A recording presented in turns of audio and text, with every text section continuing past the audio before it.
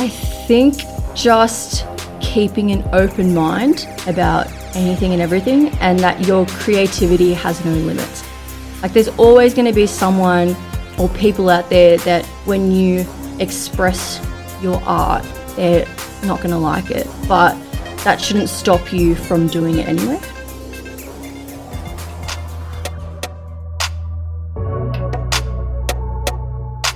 Welcome to Season 3 of Spotlight, focusing on alumni working in the arts as emerging artists. Join us as we find out what Casper graduates of years gone by are up to in our Where Are They Now series. Today's alumna is Kirita Emosi, who began her Casper journey in the dance ensemble at the young age of 10 and continued throughout high school. Kirita is a graduate of St Ursula's College Kingsgrove in 2017 and is currently studying health science at university. Kirita's returned to the Casper dance team as an assistant choreographer in 2019, preparing students for the Casper Live experience at the International Convention Centre at Darling Harbour. She auditioned and was accepted into the International Student Visa Program at Broadway Dance Centre, where she trained in New York for 3 months in 2019. Currently, she is in a hip-hop-based dance crew called the Pioneers that she joined in 2018.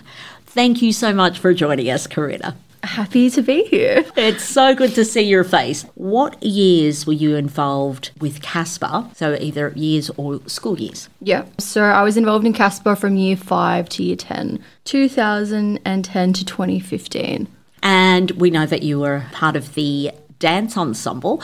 Do you remember any of the performances that you were involved with? One of the big ones was Tell Me a Story. So I was in year 7 then, and I played one of the 3 little pigs, which was super fun. And that was probably one of the first big productions, because that was at the Sydney Entertainment Centre, I believe. Yeah, so that experience was so amazing. And also just the level of professionalism, like backstage as well. Where do you think your love of dance began? So I started dancing when I was 6, which some people consider not that young, because I know some people start when they're like 2, 3, like doing ballet.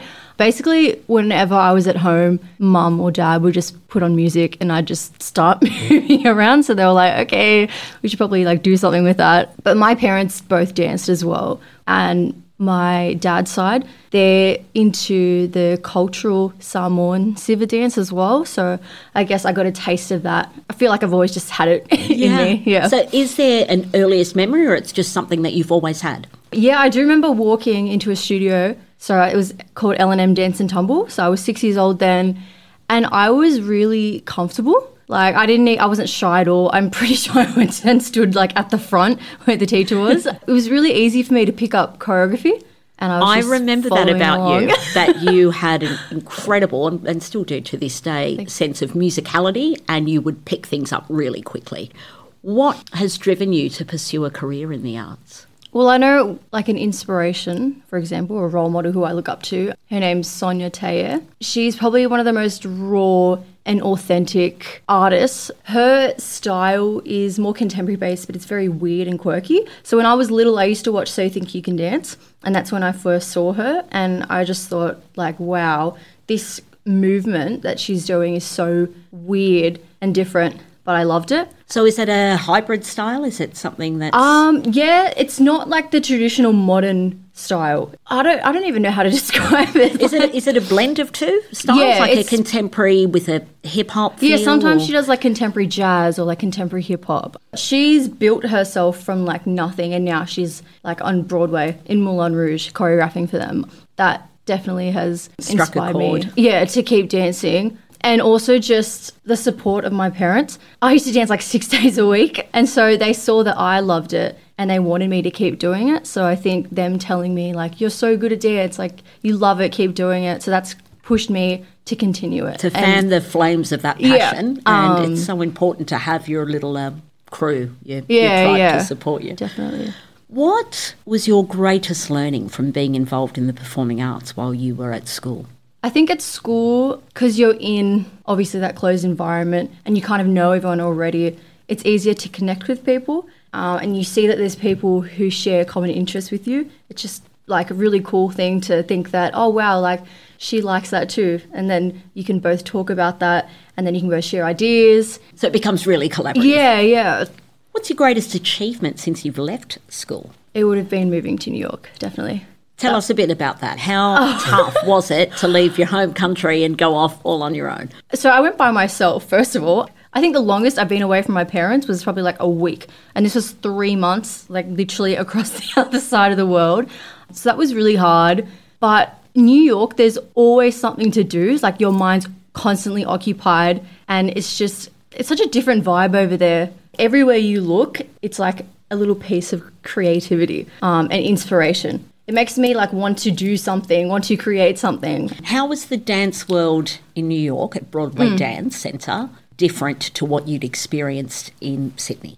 I think everyone over there, they're just really immersed. They're really passionate about dance. I'm not saying that we're not here, but I think because it's like New York, like people will travel from all different places just to go to this one place. So it was a prestigious institution in a to sense, study at anyway. And then to definitely. have like-minded talent. Were there any challenges with studying there and Yes, just the level of ability? Yeah, because there'd be people at professional levels, and then I'd take a class with a teacher, and then that teacher would be in another class with me. So everyone's just constantly training, but at the same time, it's really challenging, but it also just motivates you and pushes you even more. My first dance class, that would have probably been the hardest because I didn't know anyone. And I was like from Australia, I was like a little girl in a big town. And so just making that step to be confident as well, like I forced myself to move forward, not stand in the corner of the room. Like I'm in New York, I'm here to do this. So that was really confronting and totally out of your comfort zone. But yeah, it was so embracing good. the challenge. The newness of everything. So much excitement from one experience. Yeah, definitely. So what's the best advice you've ever been given? I think just keeping an open mind about anything and everything, and that your creativity has no limits. Like there's always going to be someone or people out there that when you express your art, they're not going to like it. But that shouldn't stop you from doing it anyway. Yeah, so I think just with Sonia Taye, for example, like some of her work was considered so like obscure and so random, but she didn't care at all. How do we see that kind of influence in your work and your creativity? My contemporary work, for example, I do not base it off her, but I try to find movements that aren't generic, for example. So in that aspect, I try to be as original as I can. So let's talk that through for all the dancers that are listening now. You're in a studio. Yep. Where does your creative process begin? Do you put on music and just improvise? Do you just play with the movement itself? How do you come up with original movement content? Well, one of my dance teachers, she gave us an exercise. She told us to write like mid, lower and high. And then she say write like a body part on each thing. And so each level you just have to try and isolate that body part with that level. So like standing up and with your shoulder. And so I think for me personally, I put music on first and then try and base the movement off that. Yeah. So it generated from a feeling or a response to the auditory sound, right? Yeah, and I feel like closing my eyes as well, because you're just shutting off everything else. And it's like, what's that quote? Dance like no one's watching. Yeah, so that really helps me as well. And I think just feeling the music. So I think that's why I close my eyes rather than like looking at yourself in the mirror and seeing what it looks like.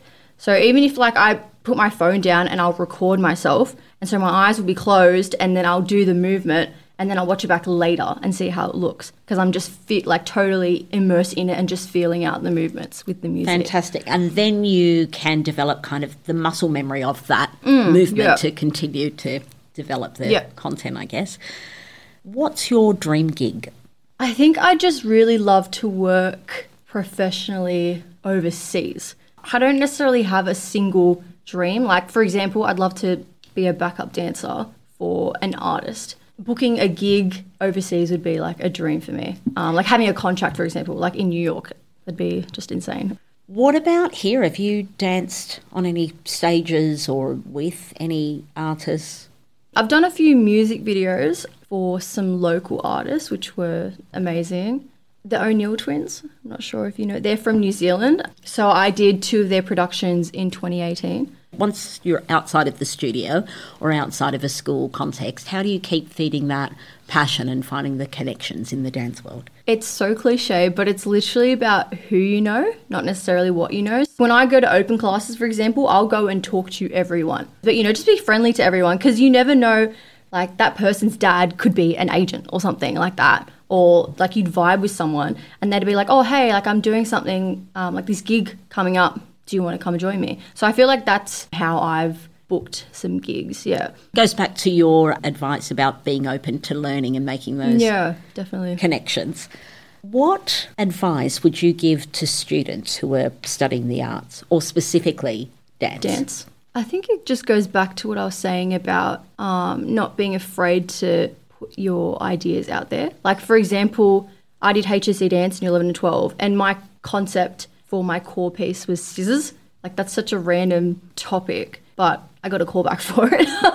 So, yeah, I think it's kind of hard to say steer away from, like, the mainstream ideas, but, like, if you have an idea, stick with it and see where it goes. How did you evolve your idea?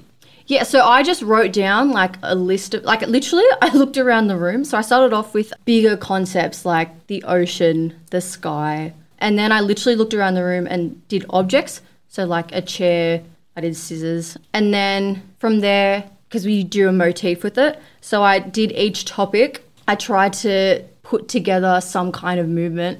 And then I liked the idea of scissors because, like, for example, in my contemporary genre, I like doing, like, more sharp, angular movements. So that kind of matched with the scissor theme. So as well as having in your kit bag techniques and little templates of, like, let's play with the elements, low, medium, high, and do that, you're also inspired by the stimulus around you. So in your instance, literally, I saw a pair of scissors, but it also is in knowing your own strengths and limitations. So you know your style of movement. Yeah, so, like, for example, I do acrobatics as well, so I know that you could, like, mimic scissor movements, like with legs, arms, stuff like that. So awesome, playing it with different body parts. Would you see yourself as Kirita the dancer or the choreographer, and what's the difference between the two? Definitely the dancer. I just feel like, for me personally, I like being the one on stage, the performer. I like performing and giving and sharing my story to an audience. I do enjoy choreographing, but I feel like in terms of strengths, I'm better at learning someone's choreography and then putting it out there. Choreography is hard as well because you do movement in your own body, but then it could look totally different on someone else. And also, for example, if you're putting big pieces together, it's kind of hard, like, you kind of have to look at the big picture. So I'm now recalling when you were a student with Casper and we did a DanceWorks program where the students engaged in composition. Now, you came up with this choreography for 3 people, but then it was extended to a whole group. So for teachers who are listening, for students who are looking at composition for one dancer or maybe major composition, how do you then have that flexibility? How do you then change one idea to still be true to the original movement, but to sit on a number of bodies or for a whole class? I think it's really hard. I don't think there's one single answer. It's just literally experimenting and workshopping with different things. Like I was saying, the big picture, you have to think what it would look like as an entire piece. So all the dances all together, not just what each individual dancer would look like. So looking at everyone as a collective. Yeah, just experimenting. A little bit of choreographic tasking, seeing what evolves. So what is next for you, Kirita? So my crew, the Pioneers, we're doing a collaboration with PYT at Fairfield. So they're a theatre-based company. So basically we're going to fuse dance and theatre together. Very exciting. We're definitely going to be watching this space. Kirita, it has been a joy to watch you from this little girl to being this grown woman who's travelled the globe, who has still got big ideas and loves to give back. Thank you so much for joining us today. Thank you for having me.